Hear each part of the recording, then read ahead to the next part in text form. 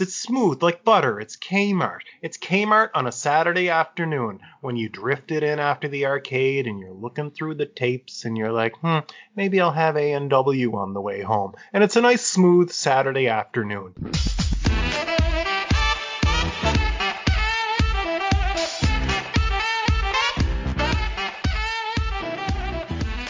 It's SNL, a look back at Saturday Night Live with your hosts, Matt, Dee, and Keith. Brought to you by Lion's Den Audio Theater. Like and subscribe to Lion's Den Audio Theater for more Lion's Den goodness. And here are your hosts, Keith, Dee, and Matt. Episode 9 of NBC's Saturday Night, starring Elliott Gould, originally aired on January 10th, 1976.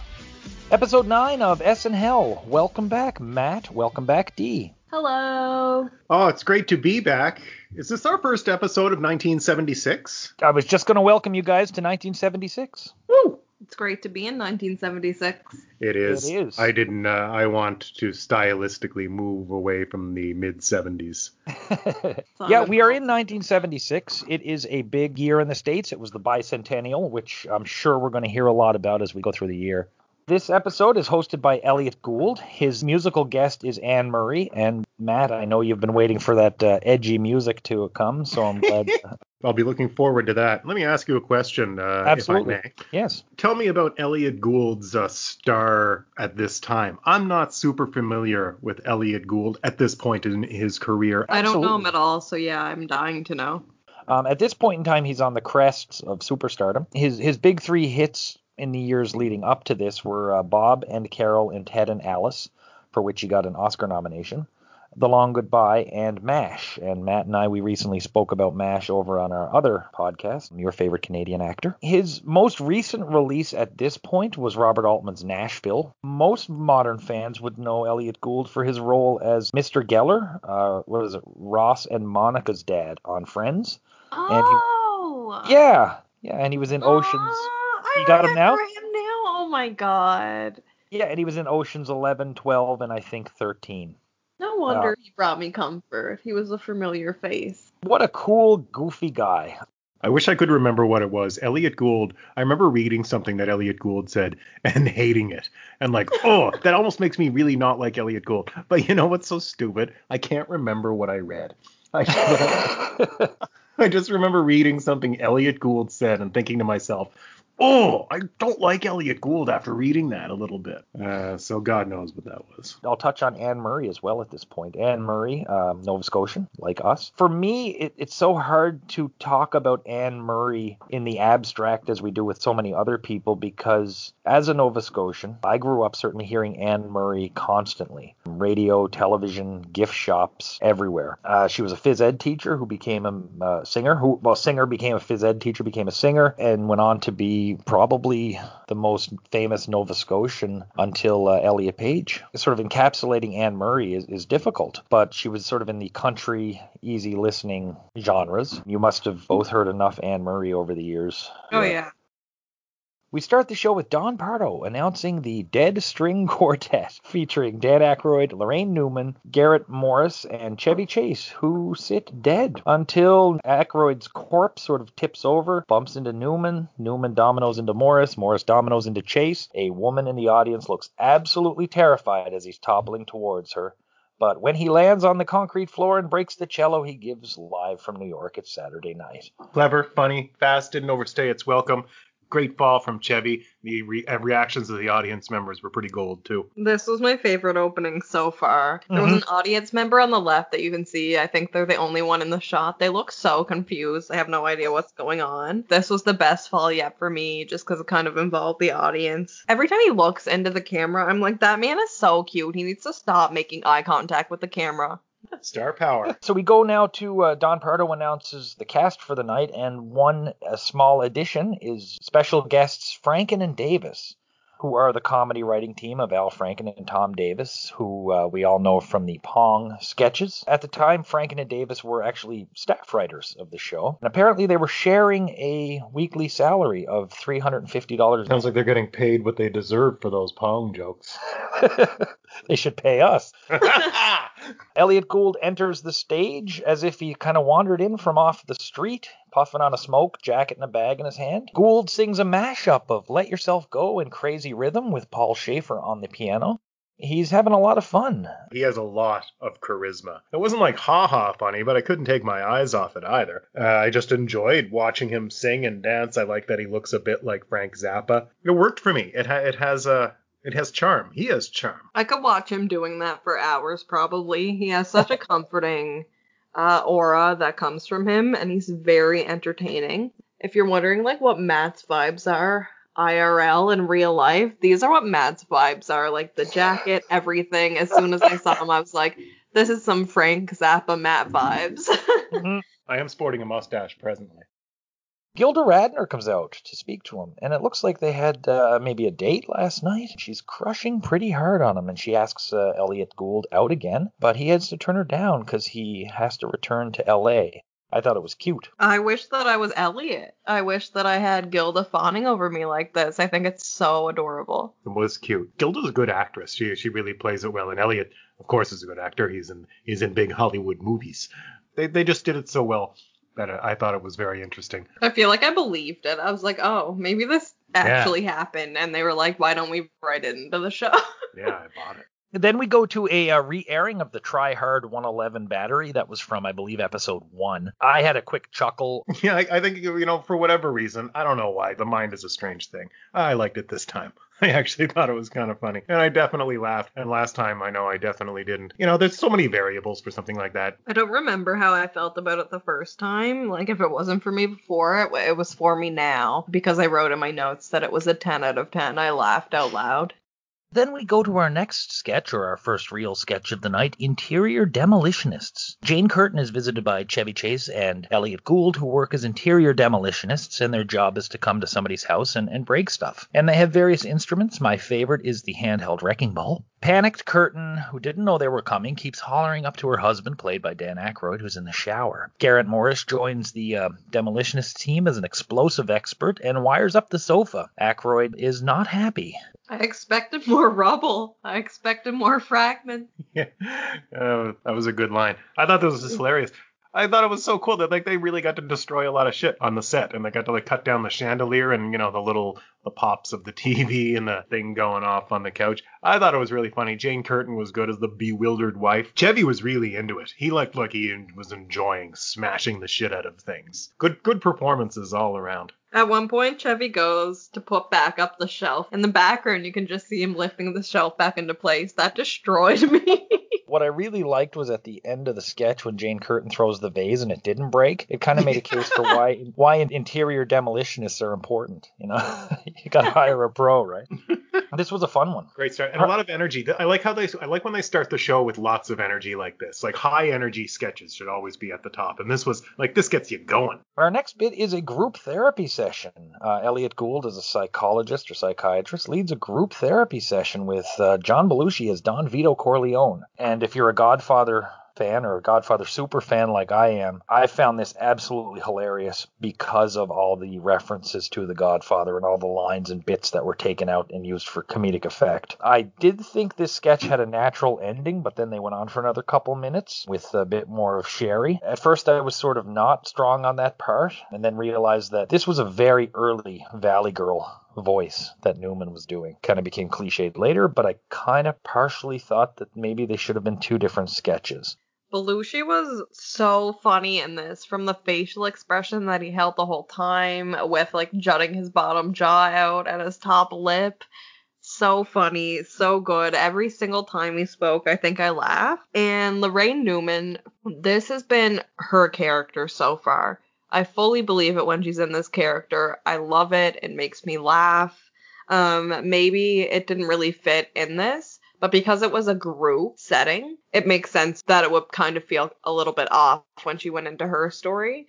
And when she started talking, that was really funny to me in a whole different way. I loved this. I absolutely loved this. I thought it was pretty good too. Belushi obviously does a great impression. I have never seen The Godfather from start to finish. Me either. Keith, are you okay? I'm doing all right. I'm doing okay. The highlight for me was actually definitely Laraine Newman. I agree with what you said, Keith. It probably should have been two different bits.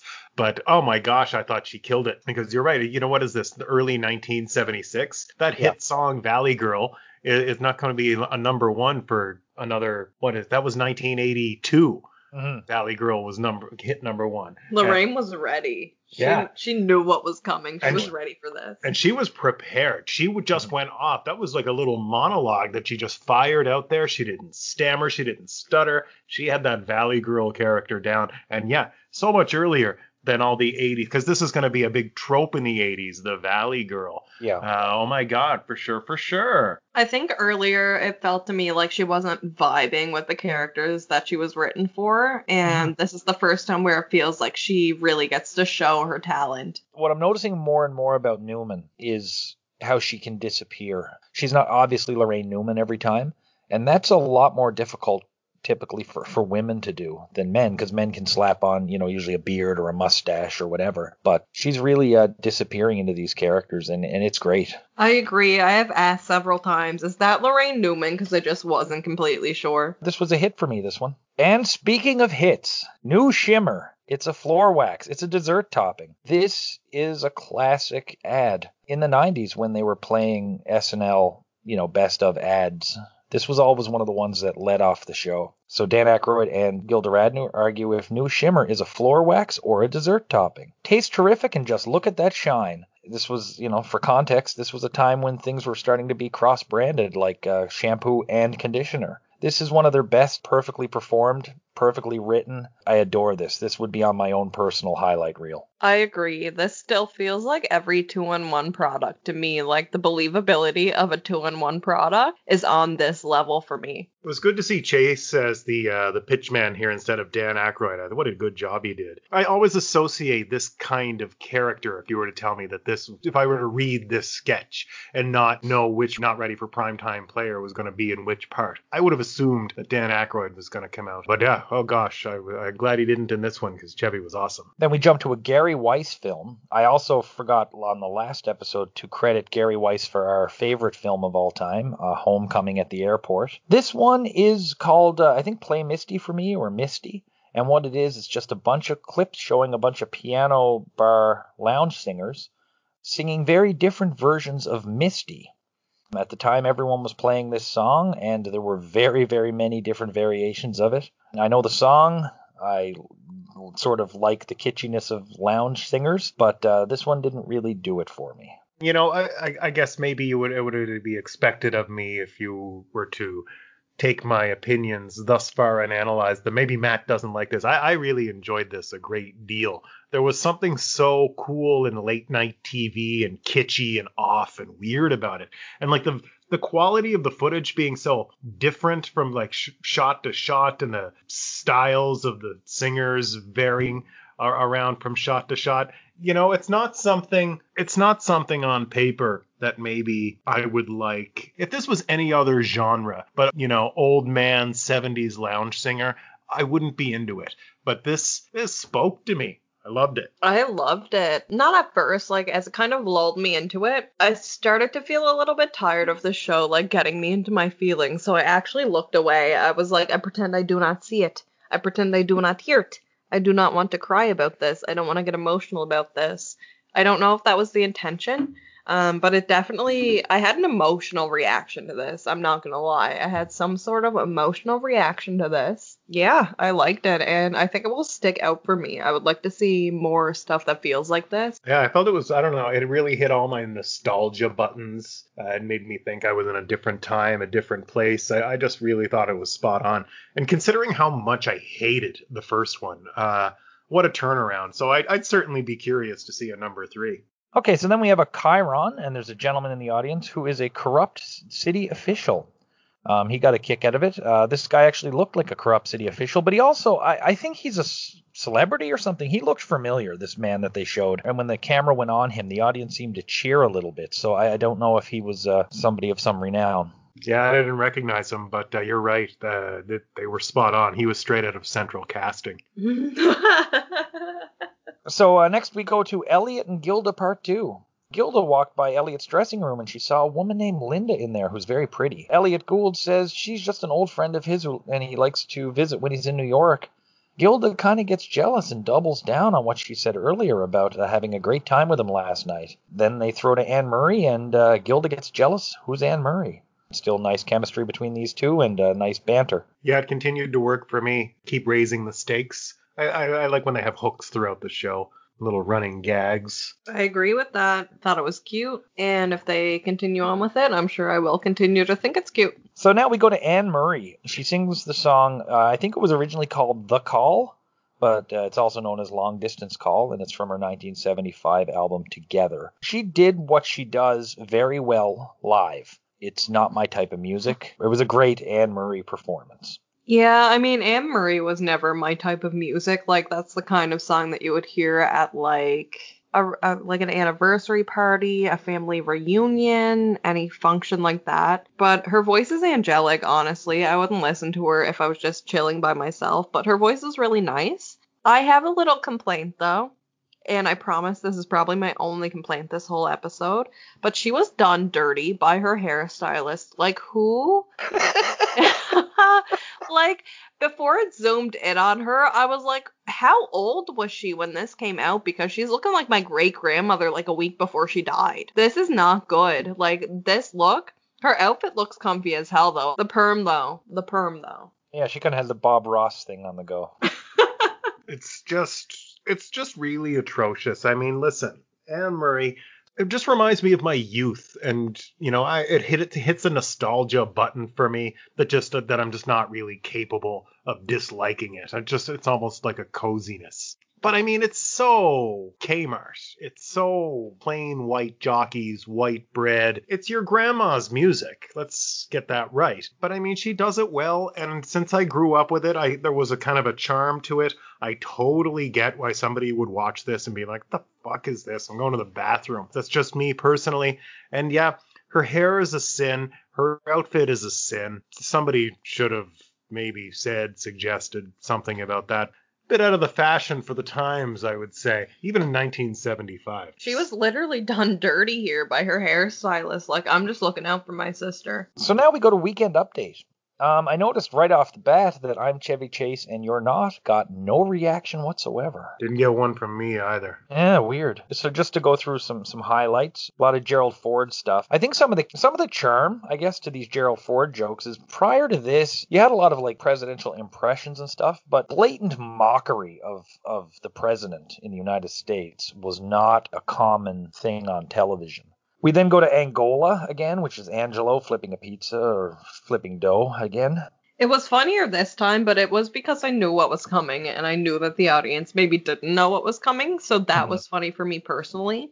But if I was sitting in the audience, I don't know if that would have hit for me. This episode keeps giving me weird feelings. First of all, and I mean that in a good way, because even when the jokes aren't landing for me, I don't know what it is about this particular episode, but it's giving me such nostalgic SNL charm. This episode is really like a warm blanket. I talked about it with the pacemaker thing before. I didn't like that joke the first time. This time I was like, that's pretty good. The Angelo thing, I was captivated by the grainy pizzeria footage. This is kind of what I was looking for when the show started. New York 70s grainy, almost grimy footage. Like you can almost smell it and feel it. This feels like when you realize a baby has self-awareness and you put it in front of a mirror and it starts to realize that it's itself. It has consciousness.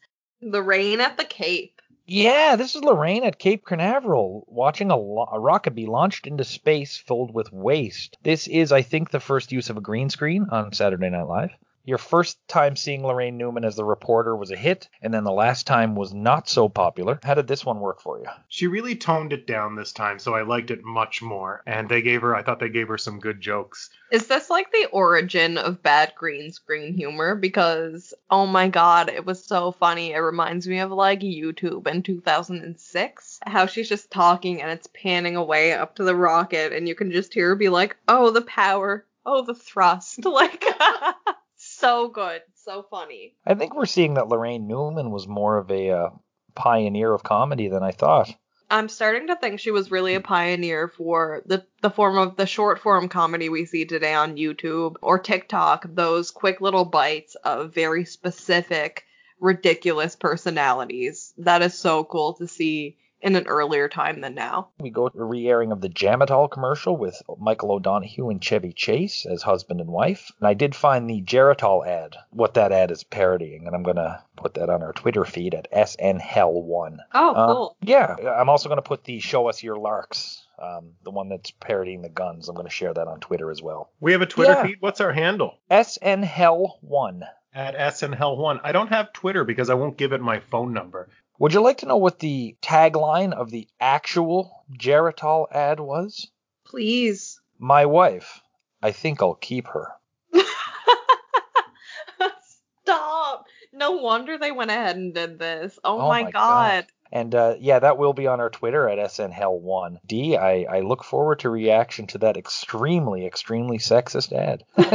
Wow. Again, Michael O'Donoghue was Chevy's wife. No costume or anything. I really think that this was just fun with casting. I love it. There's nothing deep in this. It's just Michael O'Donoghue obviously didn't want to shave and put on a dress, you know? I love it. Yeah, me too. Chevy does a story about killer marijuana, which is poisonous or is having severe chemical reactions and killing people. And he offers to test the marijuana for any viewers who offer to send it to him directly. This was quick, and I thought it was really funny. It was funny. I wonder if anybody tried to send stuff to that address, because I would have. I would almost guarantee that people sent marijuana and then some to that address. For sure. I wonder what the address actually was, though. Like, I'm sure Chevy didn't give his actual address on the air. Angelo's Pizza Shop gets inundated with weed from well-meaning viewers. Angelo didn't complain. The NBC logo expensive graphic design was especially hilarious to me personally, as someone that has worked in like graphic design throughout my life. This is so true. Like, the most basic designs will go for so much money. And it was just funny to see him go through all the designs and see them kind of deteriorate, like, as he was going through them. Yeah, you're a visual artist. You probably have seen this closer than most of us, and even I could appreciate some of that, and I can't draw a circle. And so there's a backstory to that. It was a Nebraska PBS station that had a very, very similar logo, and they did sue over it. And there was an out-of-court settlement, and they got $800,000 in new equipment from NBC and money to finance getting a new logo. That's actually sickening. I hope their new logo was, like, more than shapes. Yeah, probably got more from $50,000 to a small local firm than NBC got for like several million from probably these big Park Avenue places. Oh, yeah. So then finally, no Garrett Morris today. No! I know. I was wondering how you guys felt about that. No Garrett. Chevy does it by himself in a foreign language. What was the reason for that? Were they just trying something different? I guess I just don't really understand. I was expecting to laugh. My laugh was brewing for Garrett, and then it was ripped away. Disappointment was palpable. What a letdown. Did not work, this ending. I like Chevy Chase just fine. But yeah, kind of like what Dee said. Like, at this point, I had the laughter cocked and ready. It was brewed. I was ready to drink it. I was stoked. You know what? But when the Weekend Update started this time, I even listened to the top story because I was like, I'm going to try to imagine Garrett shouting it. Today's top story. And it never happened. This blue balled me hard. Yeah, I was really disappointed. Now, maybe they're bait and switching us and Garrett will be back next time. It was disappointing. I mean, I was going to say this at the end of the recording, but I'm noticing that there's not much Garrett in this episode. He has a couple of lines at the very beginning, and then he's a glorified extra for everything else. I know. I'm starting to have, like, actual anxiety that they're starting to phase him out. If I lose this man on the show, I don't know. There's going to be a little too much whiteness for me. There are some definite Garrett highlights coming up, throughout the series that we just haven't seen yet that I know are out there. But I don't know what was up this particular week. The next sketch is the Killer Bees. Chevy Chase and Gilda Radner are a married couple, and they get a warning about killer bees crossing from South America into America. In come the Killer Bees from South America, who are basically a parody of the Mexican Bandidos from many, many movies, but definitely Eli Wallach in The Magnificent Seven. And they're looking for pollen. Chevy and Radner have no pollen. Their pollen, they say, is all at their Aunt Betty's. But these killer bees are smart because they already have Aunt Betty with them. Aunt Betty's played by Jane Curtin. So the first, we'll split this sketch in two, I think, if that works for you guys. It works for me because I was just going to say this one's a tale of two sketches. Mhm. It is. Elliot Gould, as one of the bees, goes into a bit of a monologue about how his life was tough and his town was impoverished. So up to this stage, how was the sketch working for you? This is my preferred stage of the sketch. Phase 1 of this sketch is a home run for me. The bees are great. Elliot Gould really feels like a not ready for primetime player. He has blended in seamlessly with the cast. He's not standing out like Candice Bergen is like, I'm the star, and it's all about her being the star, and even in her sketch, look at me, look at me. I don't get that from Elliot Gould. He really is lost in the cast, and I think that's an amazing compliment to give him. Bea Belushi is really funny for me, but I don't understand why they had to go into this with the Mexican accents. Like, they could have just been like bees with guns, because the Absolutely, concept yep. in general is hilarious to me. It just made me feel bad for laughing. That was very much like a movie TV stereotype. It was definitely farcical. I don't think it was mean-spirited by any stretch. And and you know me, I think this show has been mean-spirited. I think Belushi's Japanese hotel guy is mean-spirited. But I don't get that vibe here. I actually thought Belushi was hilarious here. He generated some of my biggest laughs of the night with his Mexican bee madness, is what I'm trying to say. And I think the difference being Eli Wallach played this kind of character in The Magnificent Seven. And by today's standards, I think casting Eli Wallach in that role was the mistake, and these guys are parodying him. This is a gray area, and I totally understand if people are jarred by it. I'm not Mexican or South American. Who cares what I say? But in this one, I didn't get a mean-spirited vibe at all. But I actually preferred the second half of the sketch. Yeah, I guess we'll disagree there, and I'd be interested to hear your thoughts. So yeah, the camera leaves Elliot Gould, and people start pointing out there's some technical difficulties coming on. Lorne Michaels comes out to see what's going wrong. And this is the on-screen debut of Lorne Michaels. And then he heads to the control room, and we see longtime director Dave Wilson, who is drunk at the helm. Belushi gives a really interesting monologue about Dave Wilson's failed career and how he's now, because of alcoholism, he now has to work at Saturday Night Live. I laughed all the way through. I liked this meta fourth wall breaking. And it was fun to see Lorne Michaels, because it's just always fun to see Lorne Michaels. I thought it was all like, we're gonna be cool meta, but not really. Like, the jokes stopped. The good performances stopped. Lorne's not an actor. I didn't think, he's not funny, and he goes to see that drunk in the control room. I'm going to separate the sketch into a small phase 3, actually, now that I think about it. Okay. So let me leave off the ending and just say that this middle piece with Lorne and the camera and the control room, it felt forced to me. I didn't vibe with it. I thought this was just like, oh, we'll do something meta and it'll be funny. So as the chaos is going and Dave Wilson's been fired. I laughed when I found out that it was Lorne's dad. Well, that's right, yeah, because they say it's Lorne's father afterwards. Yeah. Gilda Radner breaks character and introduces Elliot Gould to her mother. Gilda's mother is actually played by Madeline Kahn's mother, and we'll see Madeline later in the year as a host. It's her mother, Paula, who was an opera singer at one point. This was just, for me, goofy and fun. I enjoy the continuation of the story. I'm a big fan of running jokes. This one continued to work for me. I really thought they did all of them well. I agree with Matt. When there is a running joke like that, it keeps me engaged throughout the episode. It makes it feel like there is a constant chain throughout the episode. So even if the rest of the things don't feel like they're puzzle pieces that fit together, this pulls it all back together. Our next segment is an Albert Brooks film. Realizing that people aren't finding his stuff funny, Albert Brooks goes to an audience research institute. So he's offering to change his ways or to prove that he actually is funny. So he consults with a bunch of experts, 3 of whom are James L. Brooks, the co-creator of The Simpsons and many other things, Brooks' brother Cliff, and Julie Payne, who actually went on to play Cheryl David's mom on Curb Your Enthusiasm, the 4th man I couldn't identify. And they just run Albert Brooks' films through some testing, like an older couple watches Brooks and they don't understand what they're doing. There's 4 people watching a video and the responses are fed into a computer. At the end, he's given an 800-page report that he wants summarized.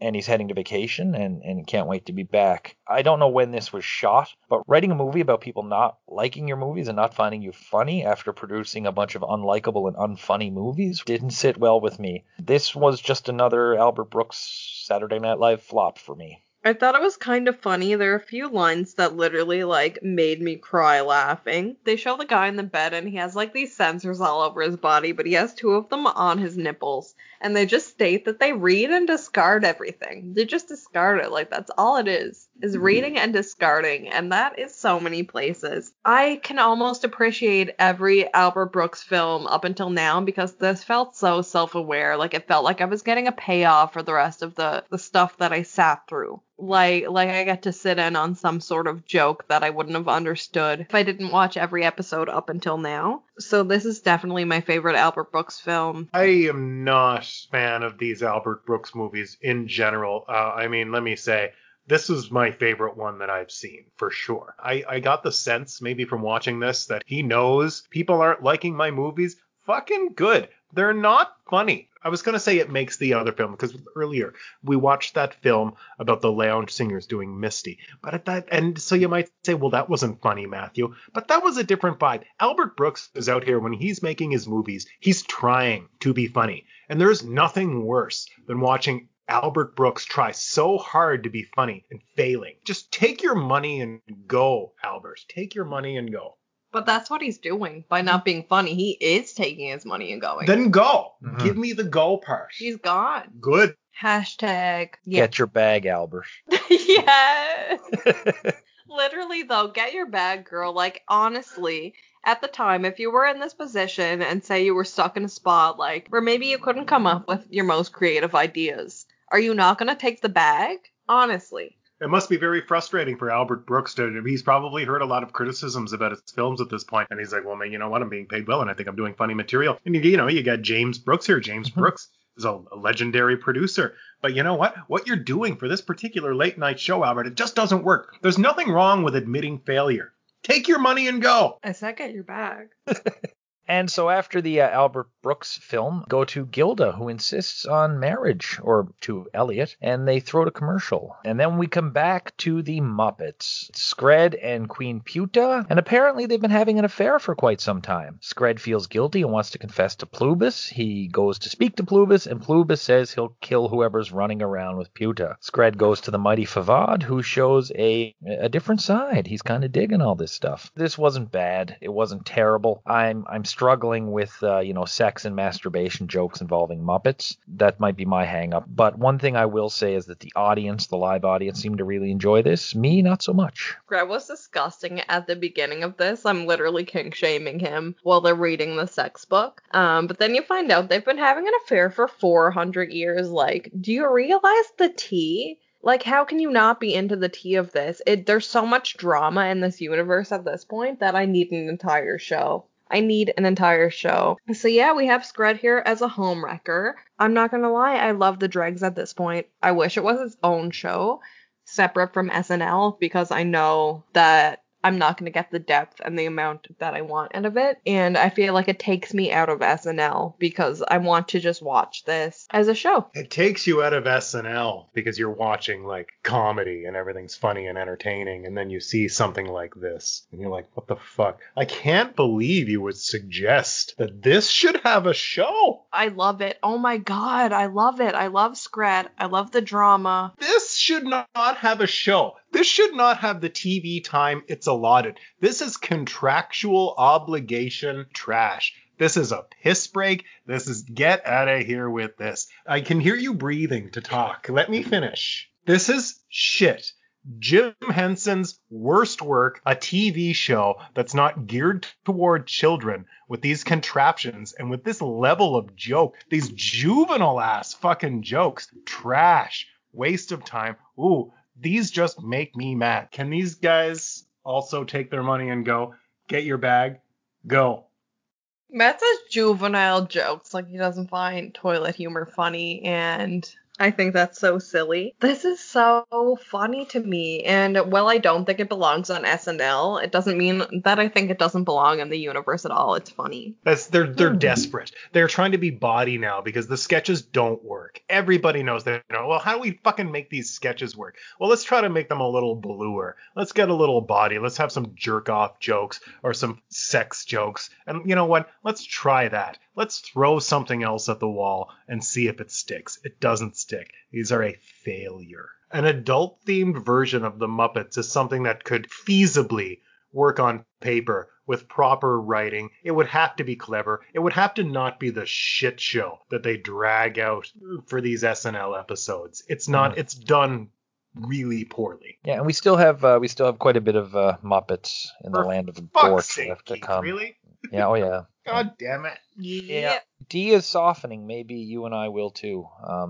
And like I said in another episode, D has been on Team Scred since day one. Day one, baby. Our next sketch is called Birthright, and it's Jane Curtin playing a host of a TV show. And it features Dan Aykroyd and Elliot Gould as doctors. Aykroyd is playing Dr. Pierre Lechèvre, but he says, please call me Jacques, who is a master of the Le Boyer method of birth, which is basically similar to how it's done a lot of places these days. And this is actually based on an actual thing. A Dr. Le Boyer wrote a book. It's called Birth Without Violence that advocated for a smooth and peaceful birth. Aykroyd demonstrates the process with a doll and the mother, and it shows a very nice, quiet birth with the baby slowly being welcomed into the world. Elliot Gould then shows the American method, which is called the Pearl Harbor, which is essentially a big loud party with a band and clowns and the baby being tossed around. I thought this sketch was a very entertaining but dry build to a nice big laugh at the end. I enjoyed it. I thought it was interesting because I feel like these really are kind of the two types of birth that are offered to people in this world at this point. Like, you can either have a chill at home birth where you're like in the bathtub, or you can have a birth at the hospital where everything's loud and bright. I don't know. I didn't really think it was like super funny. I always think it's funny how into character Dan Aykroyd gets, like his little finger condoms. Well, like, what was that? Like, he's so deep into the character that I literally believe that he's a doctor. Outside of the Muppets, this is my least favorite part of this episode, I think. I don't think the jokes worked. You know, the doctor bits, you know, yeah, I thought the little rubbers on the finger was cute. But, and, you know, everybody's fine in it. But there wasn't really any jokes here. They're just throwing a little baby around and a bunch of hoopla. Oh, it's called a Pearl Harbor. I thought this might have been a little bit of filler. I didn't dig this sketch very much. Our next bit is Anne Murray singing Boogie With You. Everything I said about the first one, I'm super proud of my fellow Nova Scotian, but that's about it. She was pushing it here. This is not her kind of music. And like, Anne Murray has a nice voice, but she's not some fucking strong singer. It's not Mariah Carey out here. It's not even like Sass Jordan. She can't be pulling off these, like, don't be trying to get gritty with your voice, Anne. Sing your standards, sing Snowbird, sing You Need Me. And be nice. It's smooth like butter. It's Kmart. It's Kmart on a Saturday afternoon when you drifted in after the arcade and you're looking through the tapes and you're like, maybe I'll have A&W on the way home. And it's a nice smooth Saturday afternoon. Anne Murray, like, you can't sing this song with that hair. I'm sorry. Like, there's a limit to what a white woman can pull off with her aesthetic and then trying to get into this vibe. There's such a disconnect between what she is presenting me and the vibe of the actual song. But she's fun.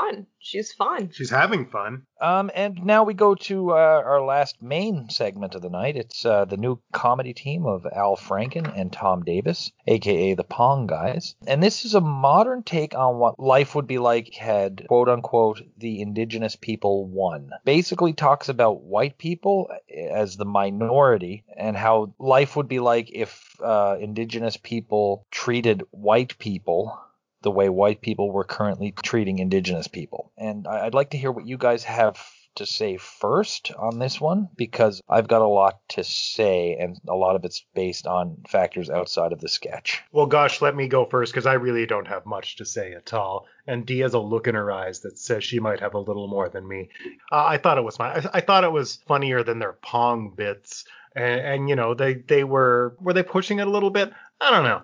I didn't particularly find it funny. I didn't find it to be the filler that the Pearl Harbor baby sketch was. This is classic, like, last sketch of the night Saturday Night Live, where they put on the stuff that might push your buttons a little bit, that might edge you off a little bit. Edge you off. I think that means something else on the internet.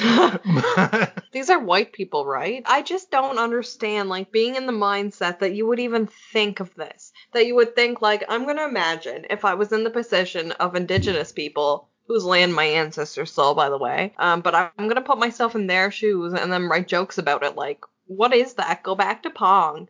Go back to Pong. I don't like this, and I don't want to see you again. But were they not trying to make the point, like that it's? I think they were trying to make the point that what we're doing is wrong, like for the Cleveland Indians. They were. Like, that's wrong. But you seem to not like that. Because it's not their white man. It's not their point to make. But they have the platform. They're white dudes on national television. At least somebody's trying, maybe. I guess, but it just came off wrong because it's not their point to make. Like.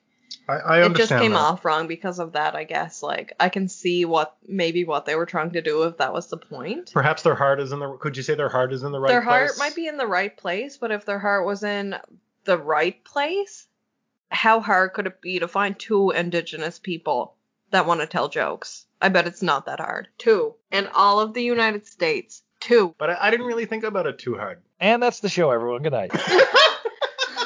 Okay, now here's this is where the outside baseball information might be affecting me a little too much. Franken and Davis. Can I ask you a question before you start? Yes. Are they Jewish?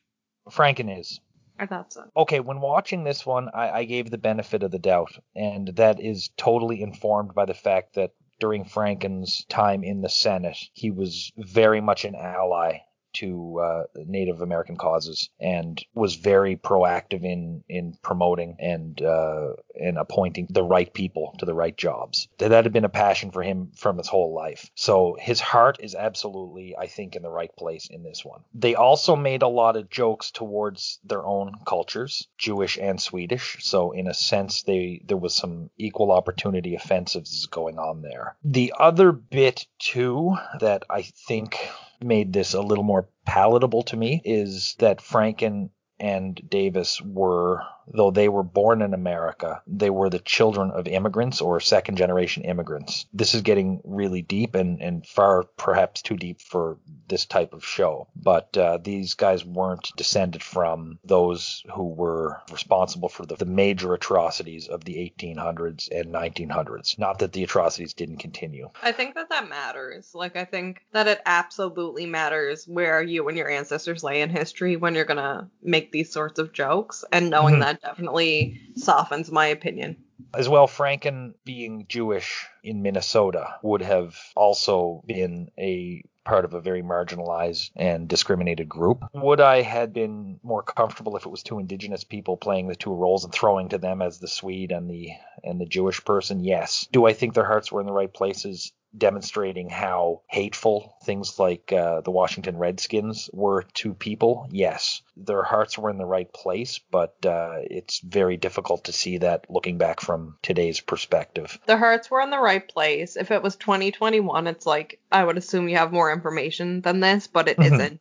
So I don't really blame them. I didn't think it was particularly funny. And I think that's the big question we have to ask. Like, I mean, on top of everything else, is like, was it funny? And it had shock value at points, and there was their point was there, but I certainly didn't laugh the way I did at a lot of other stuff on the show. If we're just going to talk about the jokes, the humor was pretty tepid. There's only, you're right, it was just shock value. But I mean, that's all you're really getting out of it joke-wise.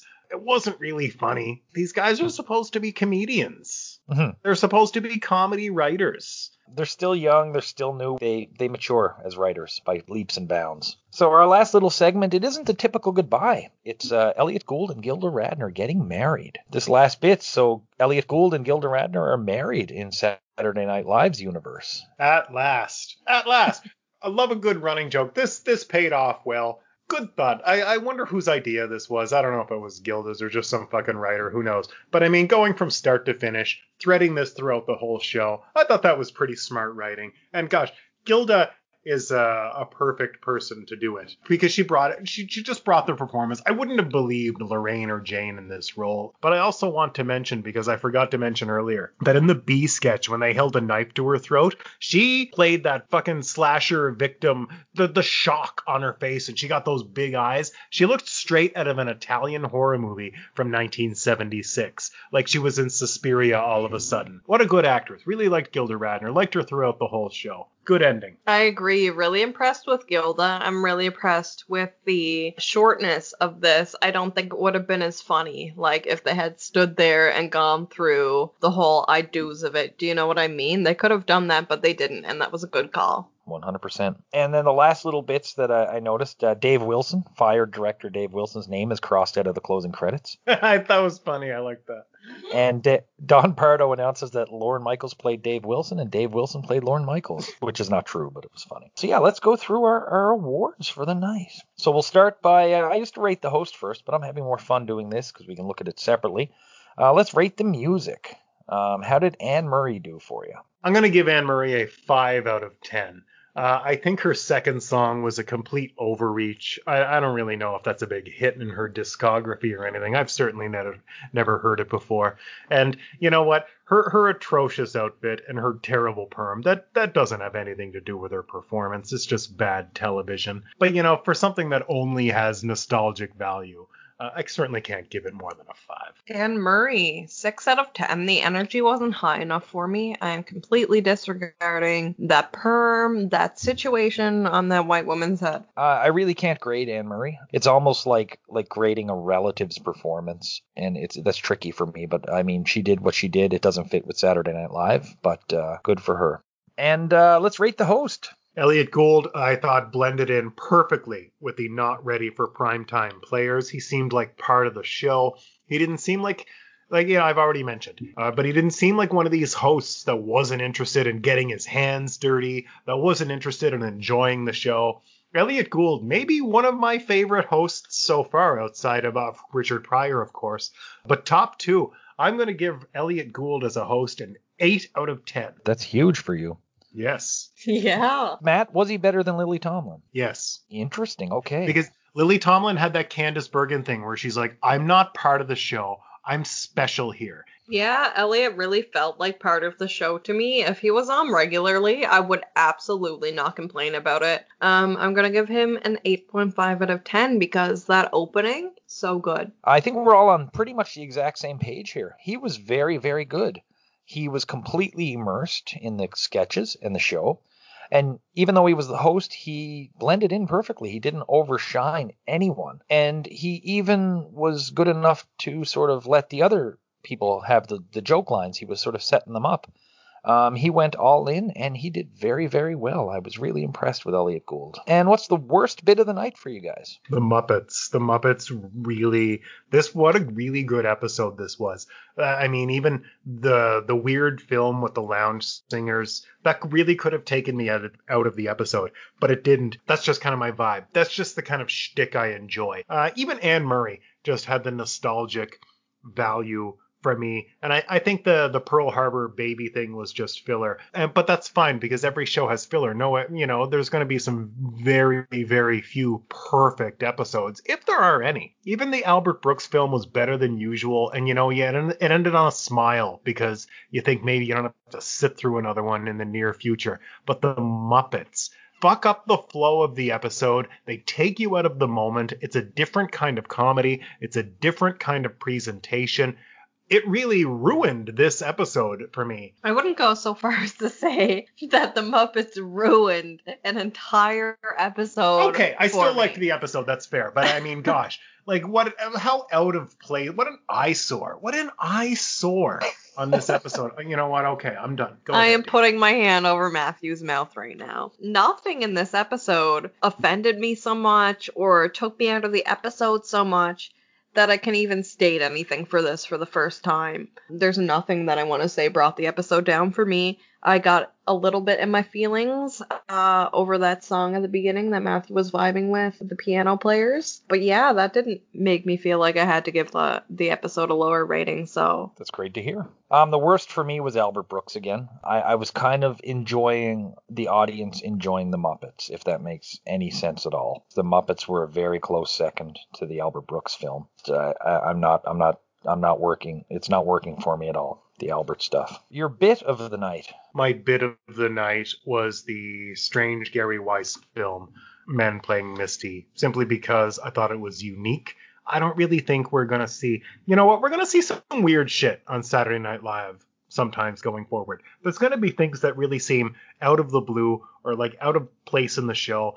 Most of them happen, in the last half hour of the show. And, this is really anomalous. It's I thought it was weird. I did not think it was funny. But gosh, for whatever reason, I don't know. It really spoke to me. And I loved watching it. And I would watch it again. And that was my favorite moment of the show. The Demolitionists. It was so over the top. So ridiculous, just smashing stuff, yelling. Jane's face when she's yelling up the stairs to Dan while he's in the shower is priceless. Garrett comes out like you hear an explosion, and he walks in and he's like, I'm finished with the garage. That was good. So good. I loved this, and it kind of gave everybody a chance to give somebody a laugh in the audience. For me, it was the Shimmer skit, the commercial. I mean, I've seen it a million times, and it's still got a million laughs out of me this viewing. And this was a very strong episode. There was a lot of good stuff in it. And even the bad stuff is not quite as bad as it has been. And the star of the night. My star of the night was not in my favorite sketch of the night, but for her running performance in the Elliot Gould gags. First of all, you know what? A little asterisk. I think Elliot Gould was the star of the night. My not ready for primetime players star of the night. It was Gilda Radner.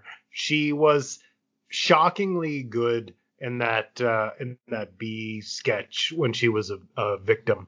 She really played like I really believed that she slept with Elliot and she was in love with him. She's a really good actress. I loved Gilda Radner tonight. Gilda was great, but I'm going to go with Lorraine Newman because I feel like this is the first episode where I get to really see her come into her own and I get to enjoy the characters that she's building for us. So I'm going to go with her. This was the hardest yet, not because I had to pick between two. This one I had to pick between almost the whole cast. Poor Garrett got a real bum steer on this one, not being featured at all. So yeah, this was a tough one for me because a lot of people were at their best, but I did wind up giving this one to Gilda. She was really great in the Elliot Gould stuff, and everything else we saw her in tonight was pretty good as well. This was a really tough one for me. You guys will be happy to hear that Elliot Gould will be back, and it won't be long before we see Elliot again. Anne Murray will also be back. Paula Kahn, who played Gilda's mother, passed away in 2012 at the age of 88. And we have one big departure. Albert Brooks is gone. Bye! That is the end of the line for Albert Brooks as far as Saturday Night Live is concerned. But he's gone on to have a pretty amazing career. Real Life was one of the first things he did, I think, shortly after this. Lost in America, a lot of appearances as an actor. He appeared in The Simpsons. He was Nemo's dad in Finding Nemo and Finding Dory. Broadcast News was another one of his big ones. And he actually was in Taxi Driver, which we talked about earlier. So why did this not work? The two stories, or Albert Brooks' story is basically he was living and shooting in L.A., and Lorne Michaels had less control over his work and therefore showed less ownership for it. Michaels, from his perspective, is basically that the movies were too long, they weren't funny, and they weren't conducive to the show. In many ways, both are probably true. Brooks has become one of many people who have taken credit for the success of Saturday Night Live early on, whether deserve it or not. He claims to be the person to suggest they have revolving hosts instead of just one regular host. And he described his tenure as an SNL pioneer thusly. I sort of felt that I was sort of, the first stage of a rocket that went to the moon. I provided the service. I helped get them off the ground, and about 2 miles up, I was thrown into the ocean. That is so dramatic, especially after you told me how much money he was paid. Like, I don't see you out here on the stage. I don't see you out here doing sets. Like, what do you mean? When I see a good idea from Albert Brooks on screen, I will give him a shred of credit. All I have seen from him so far on Saturday Night Live is a waste of time. So whatever you're doing behind the scenes, I'm going to choose to believe whoever's saying something against you right now, because what you're bringing to the show that I can smell and taste and see is piss break stuff, man. I just think it was the wrong thing at the wrong time. I'm glad to see them go. And this episode got the Emmy for Outstanding Writing in a Comedy, Variety, or Music Series for the 1975-76 season. And so far, from what we've seen so far, I think that is well deserved. Best rating of the season that I have seen for sure. Yeah, if anything's going to win an Emmy, it's certainly this episode. I mean, when I think of television in 1976, I mean, I'm very doubtful that I could watch a hell of a lot of it and still be like, this is funny. The basic show formula that we've come to know and love is almost in place here. Albert Brooks's film didn't do it for me. The Muppets I wrote was awkward and icky. Franken and Davis was well-meaning, and the intended point, I think, was valid, and it was intelligently written for the time, but it ages very poorly. The first half of the show would have gotten a 9, but unfortunately after Update, it started to drop a lot for me. I'm going with a 7, but this is a 7 with an asterisk, where this is actually my favorite episode. So this is like a 7 plus, but not a 7.5 for me. This episode is the first episode where it felt like the writers knew what they were doing, where it felt like the cast was understanding their place, understanding what the audience actually found funny from each of them individually. Yeah, this episode felt the most put together. We're saying goodbye to Albert Brooks. We are starting to establish some sort of show here. Like, before it was just a Saturday night variety show, but now it's starting to feel like it is actually something with consistency. 8.5 out of 10 on this episode. Oh, that's huge. Yeah. Yeah, I think Dee makes an excellent point. You really get the sense, I get the sense that the writers are starting to click. The not ready for prime time players are clicking. Everything's just starting to click and gel because they've done it a few times. And you know, practice makes perfect. And it's not like, maybe they're not home running anything this time. Maybe there's not like that landmark sketch or that groundbreaking highlight reel piece. But this is just good, classic Saturday Night Live with talented people that are starting to understand a formula. I'm going to go ahead and give this entire episode an overall grade of 7 out of 10. You know what? No, that's too cruel. 7.5, please. Ooh. All right, this episode was a lot of fun, both to watch and to record. So Matt and Dee, thank you so much for coming by tonight, and I'm so glad you enjoyed this one. Oh my gosh, my thanks to, well, I guess to you and to Dee. This is just, this episode was a treat. This, not only this episode of SNL, but this episode of SNL. 2 treats, double treats for Matt. Thank you very, very, very, very, very much. And we'll be back in about a week's time with episode 10. Do you guys know who's on, do you know who's on episode 10? No. Leonard Skinner. No. Buck Henry is the host, with musical guests Bill Withers and Tony Basil. I'm not excited for this, but you know what? Stranger things have happened. And I want to warn people ahead of time, Buck Henry was the host that they like to save the edgy stuff that no other host would do. So they kept that behind. Oh my God. Okay, now I'm into it. Oh my God. Good sell. That's a good sell for me. And I thought Tony Basil might make you excited. So yeah, she's an accomplished choreographer who will go on to have a one-hit wonder. So yeah, I'm very curious about this. Now you piqued my interest. This will be a fun one. But until then, Dee and Matt and I will be sitting in our lawn chairs, burning what remains of the celluloid that was once Albert Brooks's films, as we say goodbye to him here in SNL.